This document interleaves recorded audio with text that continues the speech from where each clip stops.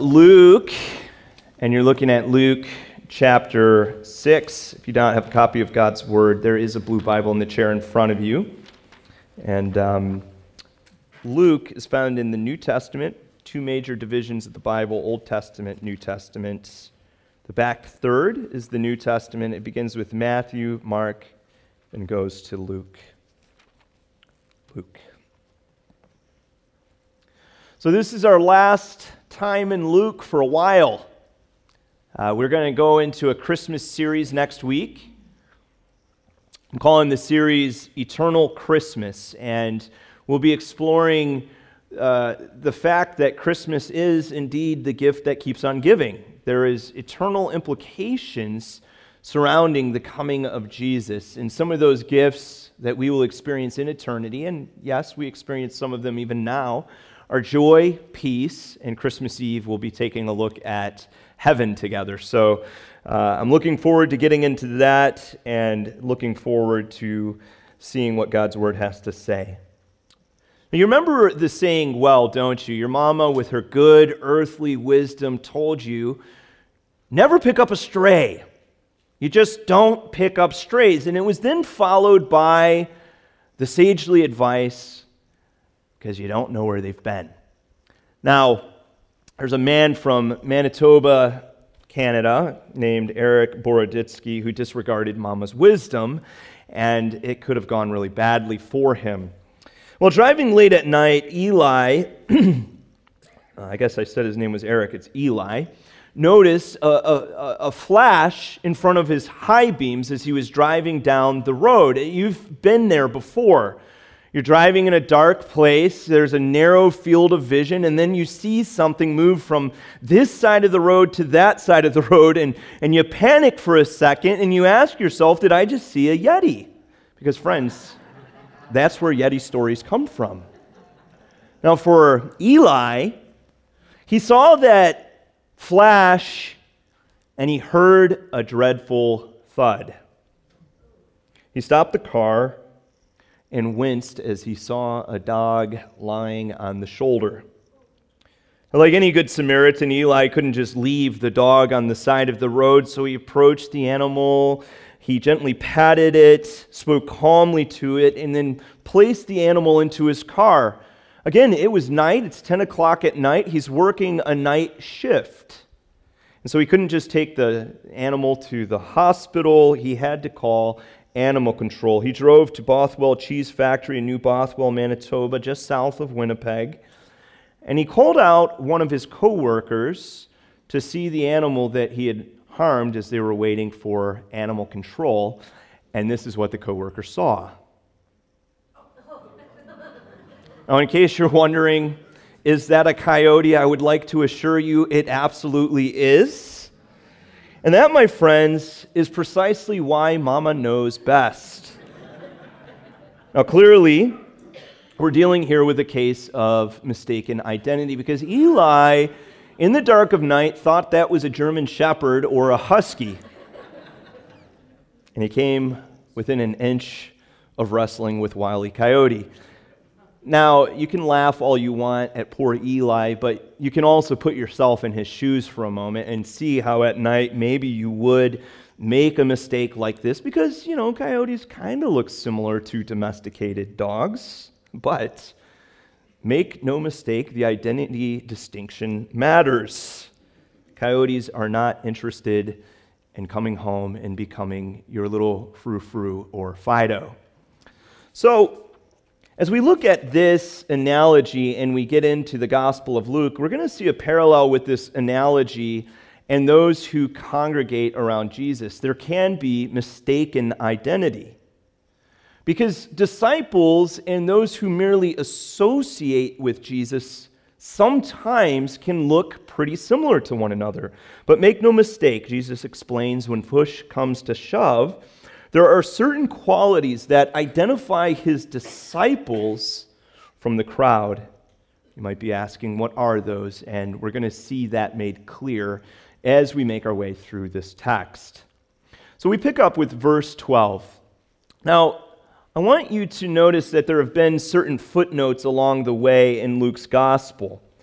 footnotes that tell us something about the habit of Jesus. If you look at Luke 4:42, it tells us that Jesus departed and went to a desolate place.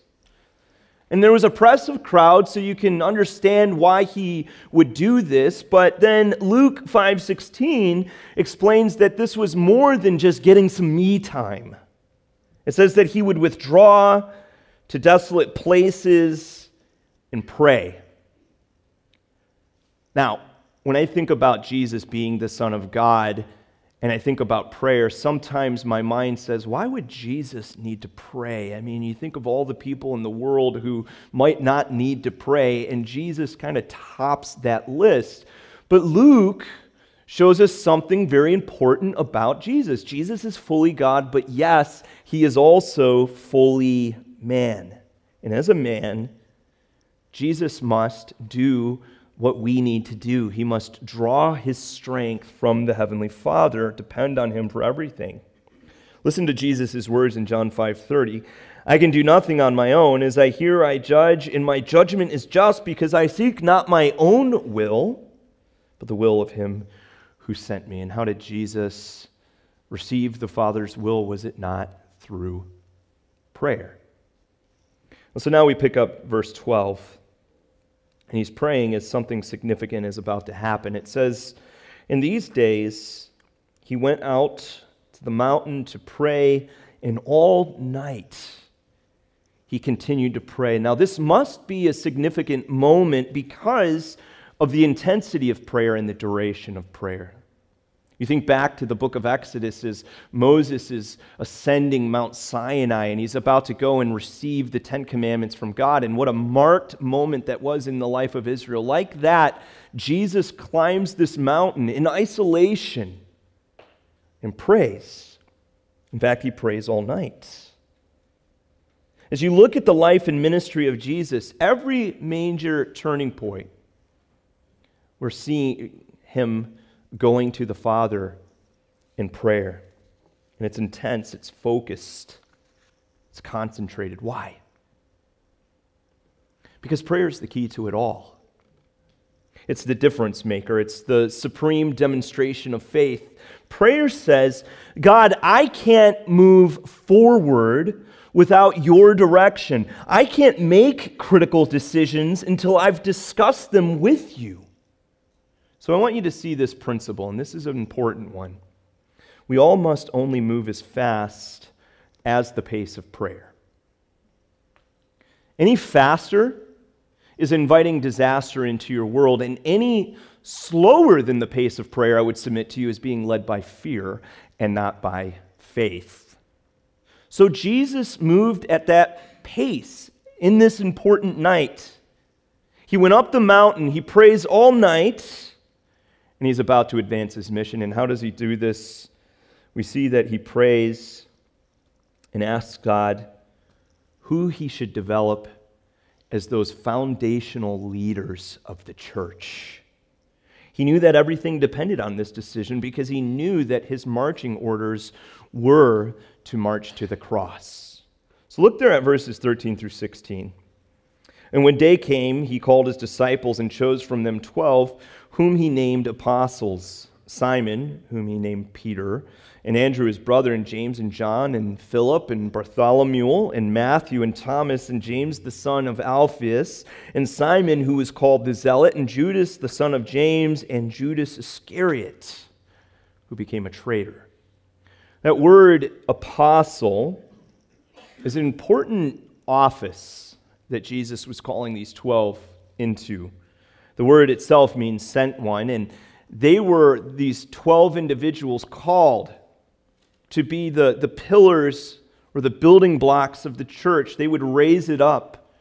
We also, as we look in the New Testament, see that there was another apostle that was raised up for an important purpose. His name was Paul, and he was raised up to be the apostle to the Gentiles.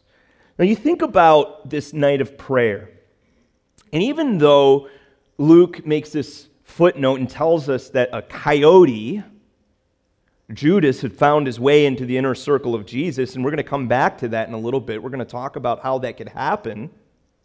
But make no mistake, it didn't surprise Jesus. It didn't catch him off guard. He knew. But think about this. Jesus' prayer-paced choices were incredibly effective. Okay, when you think about these individuals that he called to be apostles, following his death, his resurrection, his ascension of the church explodes like a grassroots movement. In fact, this church is so effective that the most powerful empire, and I would submit to you in human history, Rome, having more control over more area and population than any other empire in human history. These Christ ones can't be squashed by this empire. In fact, they end up taking over this empire. In fact, you're sitting in a church today some 5,500 miles from the place where Jesus taught, and we're talking about Jesus, we're singing about Jesus, we're believing in Jesus. All because of this night of prayer. Now, do you ever wonder if your prayers matter? Does it ever feel like as you're praying, my words just bouncing off of the ceiling and then coming back down on me? Well, friends, when we're praying in alignment with the will of God, I see here in the Bible, and we see all over the place in the Bible, that it is doing far more than we can even imagine or understand as we pray. That's why we need to be a praying church. And I want to call us to a challenge. The prayer team and myself, the elders, we're going to ask in the month of January that our church comes together, that we align around 21 days of focused prayer. And we're going to do this devotion together. It's called Praying the King's Agenda. Church, if you want to know an agenda for a church, what better agenda is there than Jesus' agenda for the church? So I would ask that all of us, as we do this, it begins on January 12th, that we would just sideline our devotions for 21 days, whatever we have going on, and focus on this together, because prayer is so important. And if Jesus would only move at the pace of prayer, doesn't it make sense that we should too? Now let's move on. Let's move forward, and we're going to see Jesus coming down from the mountain and entering into the plateau area. Verse 17 tells us, "And he came down with them and stood on a level place with a great crowd of his disciples and a great multitude of people from all Judea and Jerusalem, the seacoast of Tyre and Sidon, who came to hear him and to be healed of their diseases.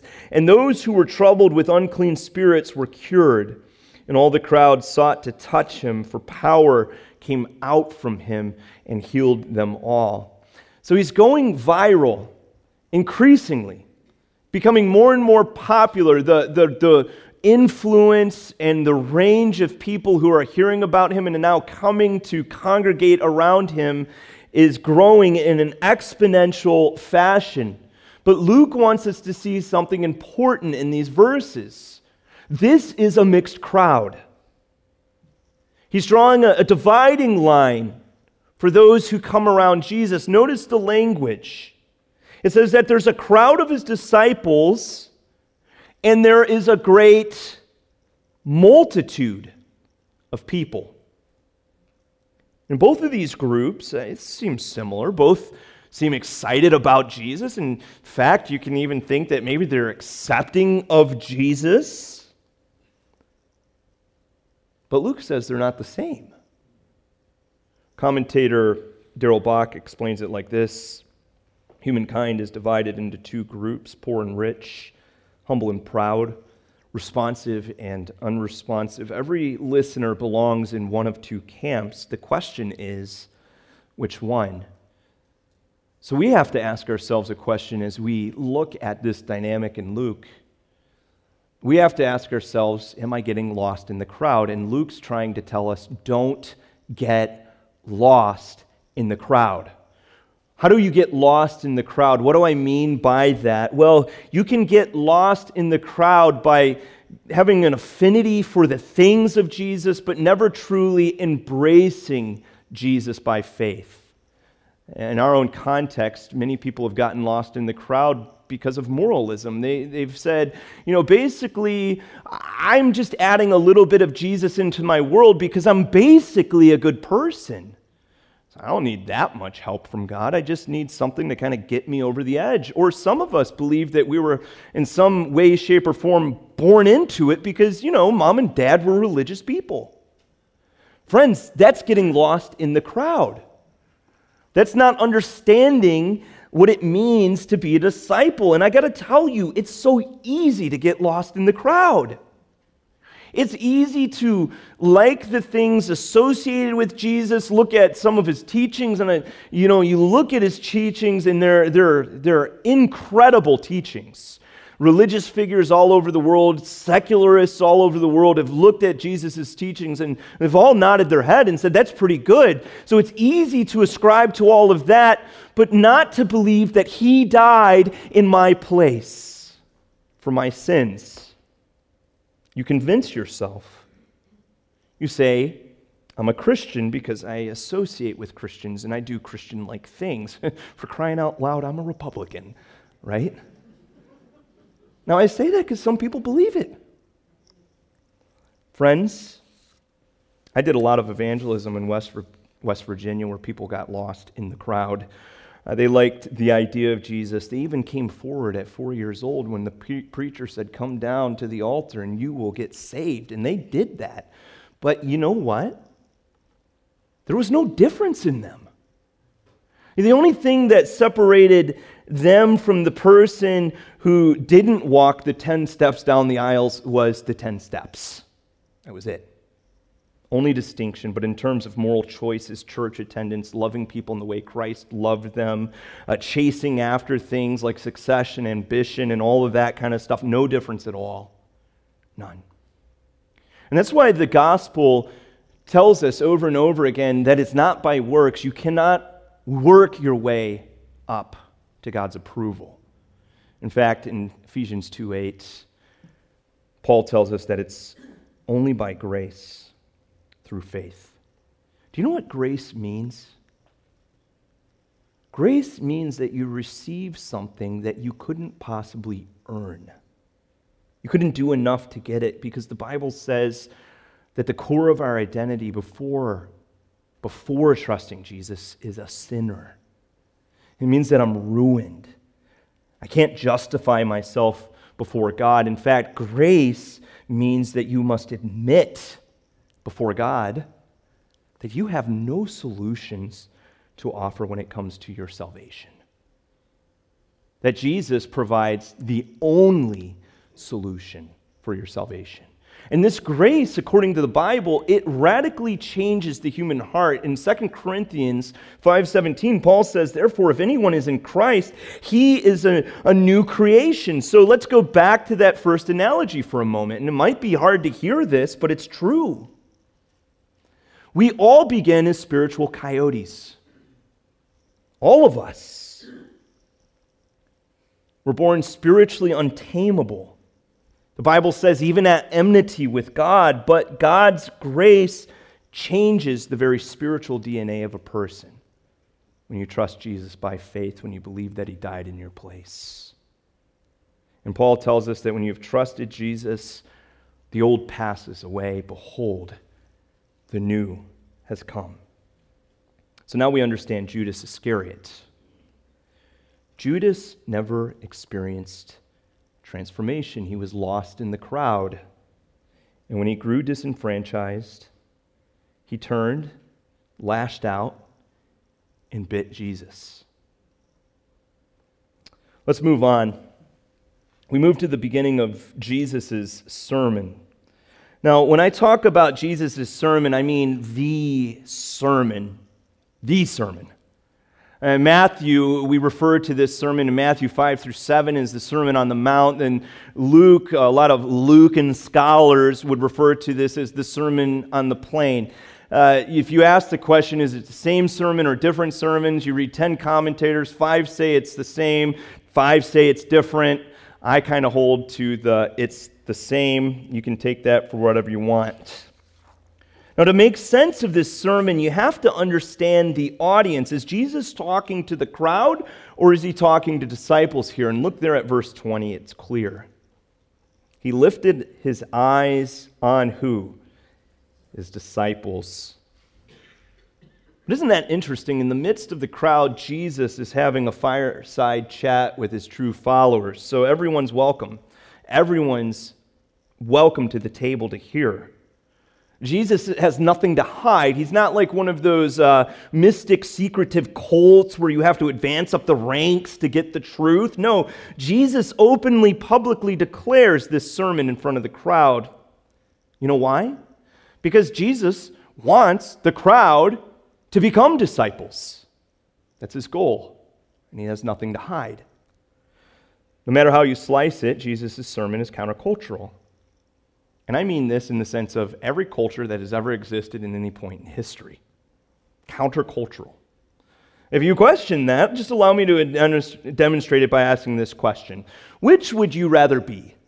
Which would you rather be? And you can choose between two lists of 4.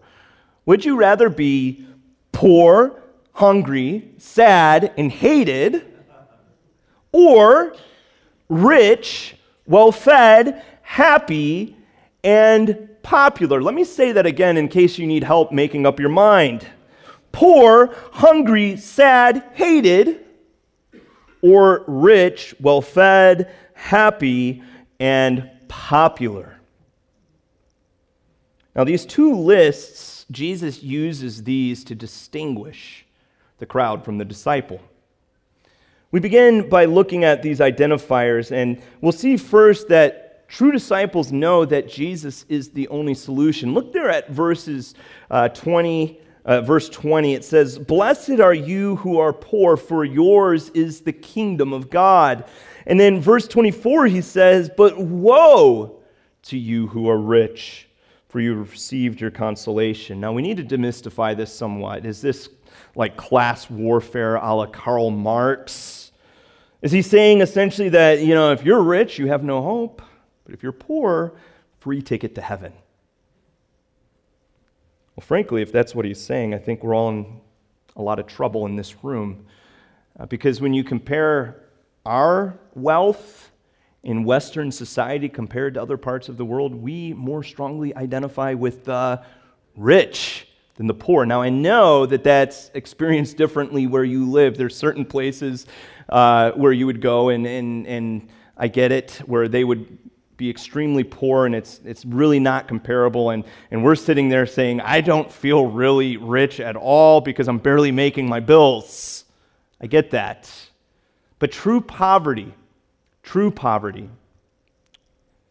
deals with things such as you don't know when your next meal is coming, you can't get your kids educated, you don't have adequate shelter, you're not in proximity to a safe water source, and other just horrible dynamics that come along with it. So clearly, Jesus is not saying that the rich have no hope. He's speaking here of tendency and not absolutes. This would have been a reassuring message to the disciples because in their culture, they assumed that God's favor was upon the rich. Because clearly, if they have good things going on for them, then God must be in favor of them. But Jesus is saying this: socioeconomic status does nothing to make a person right with God. Socioeconomic status does nothing to make a person right with God. However, here's the distinction. We do see in the Bible that a person's economic condition does have the potential to help and to hurt them spiritually. What do I mean by this? Well, I mean that the poor tend to have less obstacles preventing them from trusting Jesus. Okay? You look at James 2:5, and James says, "Listen, my beloved brothers, has not God chosen those who are poor in the world to be rich in" what? Faith, and heirs to the kingdom, which he has promised to those who love him. And I think in some ways, Osterville Baptist Church serves as a little object lesson of this. Remember, I get it, wealth and poverty and that kind of stuff is contextual. So most of us in this church make up what we would call the middle class. We make up the middle class. Now think about where we're situated in terms of location. This church has been preaching the gospel in Osterville for 180 years. And if all people were equally receptive to the gospel, in fact, if it was blessed are the rich, then OBC would be predominantly filled with the uber wealthy. Predominantly. In fact, I sometimes chuckle as I have conversations with people because they come to me and they say things like, I don't know if I could ever go to Osterville Baptist Church. I don't think I could kind of associate with the Osterville types. And I just say, you just don't know us. You don't know us. Oh, boy. It's funny the things people think, isn't it? Now, if God has trusted you with wealth, you must take seriously the caution in Jesus' words. Paul instructs Timothy in the same way. He says, "As for the rich in this present age, charge them not to be haughty, nor to set their hopes on the uncertainty of riches, but on God, who richly provides us with everything." And then he tells them, "Be generous and ready to share." You see, the gospel changes how I identify with my money. It changes that. And a discipleship question for the rich that we must ask ourselves is, when is good good enough? When is good good enough? Part of my discipleship as a Christian, if I have income, is to settle upon a standard of living and to be content with that. It's to avoid the perpetual upgrade trap, which we can so easily succumb to in this culture. So determine a standard and then ask, how can I be generous with my abundance? You see, we need to not be the rich. We need to identify as the blessed poor.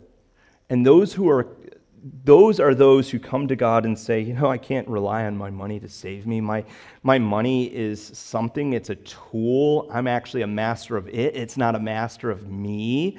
And this is something that God has given me as a stewardship that I can use for the sake of His glory. So we come to it and think of our salvation and even think of the way that we relate in the world and say, I don't have solutions. I'm not in control. I can't manipulate things with this money.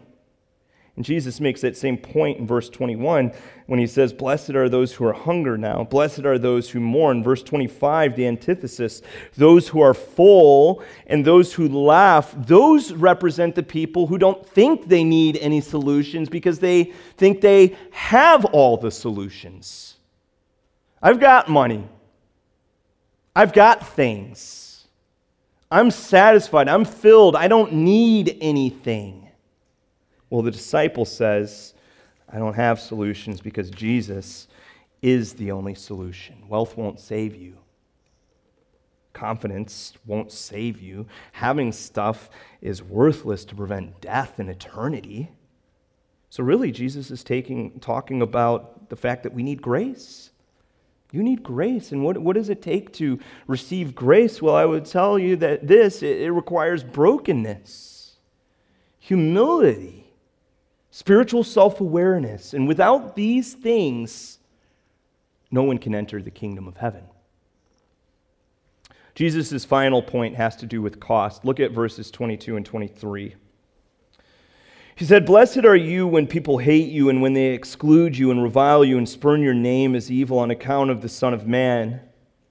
Rejoice in that day and leap for joy, for behold, your reward is great in heaven, for so your fathers did to the prophets." Now, what is the cost that he's talking about here? It's fourfold, isn't it? He talks about being hated, excluded, reviled, and spurned. And why is this cost coming? Is it because you're an abrasive person and you just can't get along with people?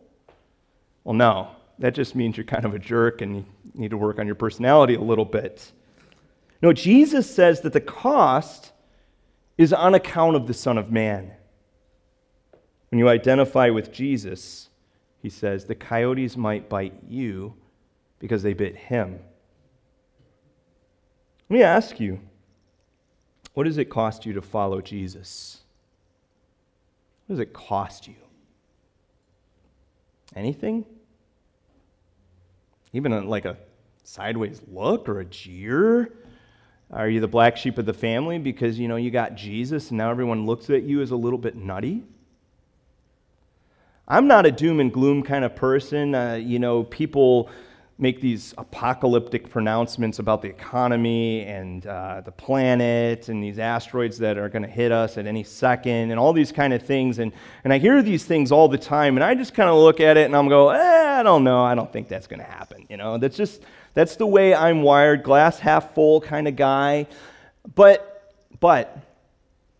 as I think about cost for being a Christian, I look down time in this culture, in this American culture, and I believe in the next 2 decades, there will be a much greater cost associated with being a Christian in this culture. A cost unlike a cost that we've had to pay before. Even now, it's no longer very popular to be a Christian, but just imagine a time when you will be regarded as a bigot, as closed-minded, and harmful to the greater good because of your faith. In fact, imagine a change of context for a moment. Now we're no longer in America. You're no longer living in a context where you can congregate like we are this morning, where you can read your Bible, the Bible that you treasure, where you write your notes as God speaks to your heart as you're reading the Word of God, a place where you can't send your kids off to Christian school should you choose, where instead of doing any of those things, you're constantly looking over your shoulder. You're unsure whether or not you'll be arrested. Where there's actually government-led programs that stand in opposition, that seek to prevent and squash your faith. Unfortunately, that's what most of the world experiences. Most of the world. On sabbatical, I was reading this book. It's called Persecuted, and it was really eye-opening for me. I just wanted to share a couple of things that I learned from this book. As they were describing the thesis of this book, why they had written it, the author said that our book focuses on an underreported fact that Christians are the single most widely persecuted religious group in the world today. This is confirmed in studies by sources as diverse as Vatican, Open Doors, New Research Center, Commentary, Newsweek, and The Economist. According to one estimate by the Catholic Bishops' Conference of the European Community, 75% of all acts of religious intolerance are directed at Christians. I saw elsewhere in this book that out of the 195 countries of the world, 133 have some form of persecution. Now, I know what we've thought about persecution. We've heard stories and reports where we think that when persecution comes into a country that the gospel explodes in that place and Christianity becomes unleashed in those places. But that's only half the story. It's only half the story. Yes, in countries like China and Vietnam and Cuba, the Christianity has rebounded and rejuvenated, but that was only when persecution became less intense. Indeed, as you look at other places of the world, look at the decline in Iraq. This was written in 2013. It might be a little dated, but 35% Christian population went to 1.5%. Syria, 40% to 10%. Turkey, 32% to 0.15%. That essentially means that Christianity was wiped out of Turkey. It's gone. No longer exists there. A third of the population out. What does that mean? Well, friends, this is what it means. Persecution, especially the extreme forms of persecution, will require everything of your faith to stand firm. Everything. So Jesus says, count the cost.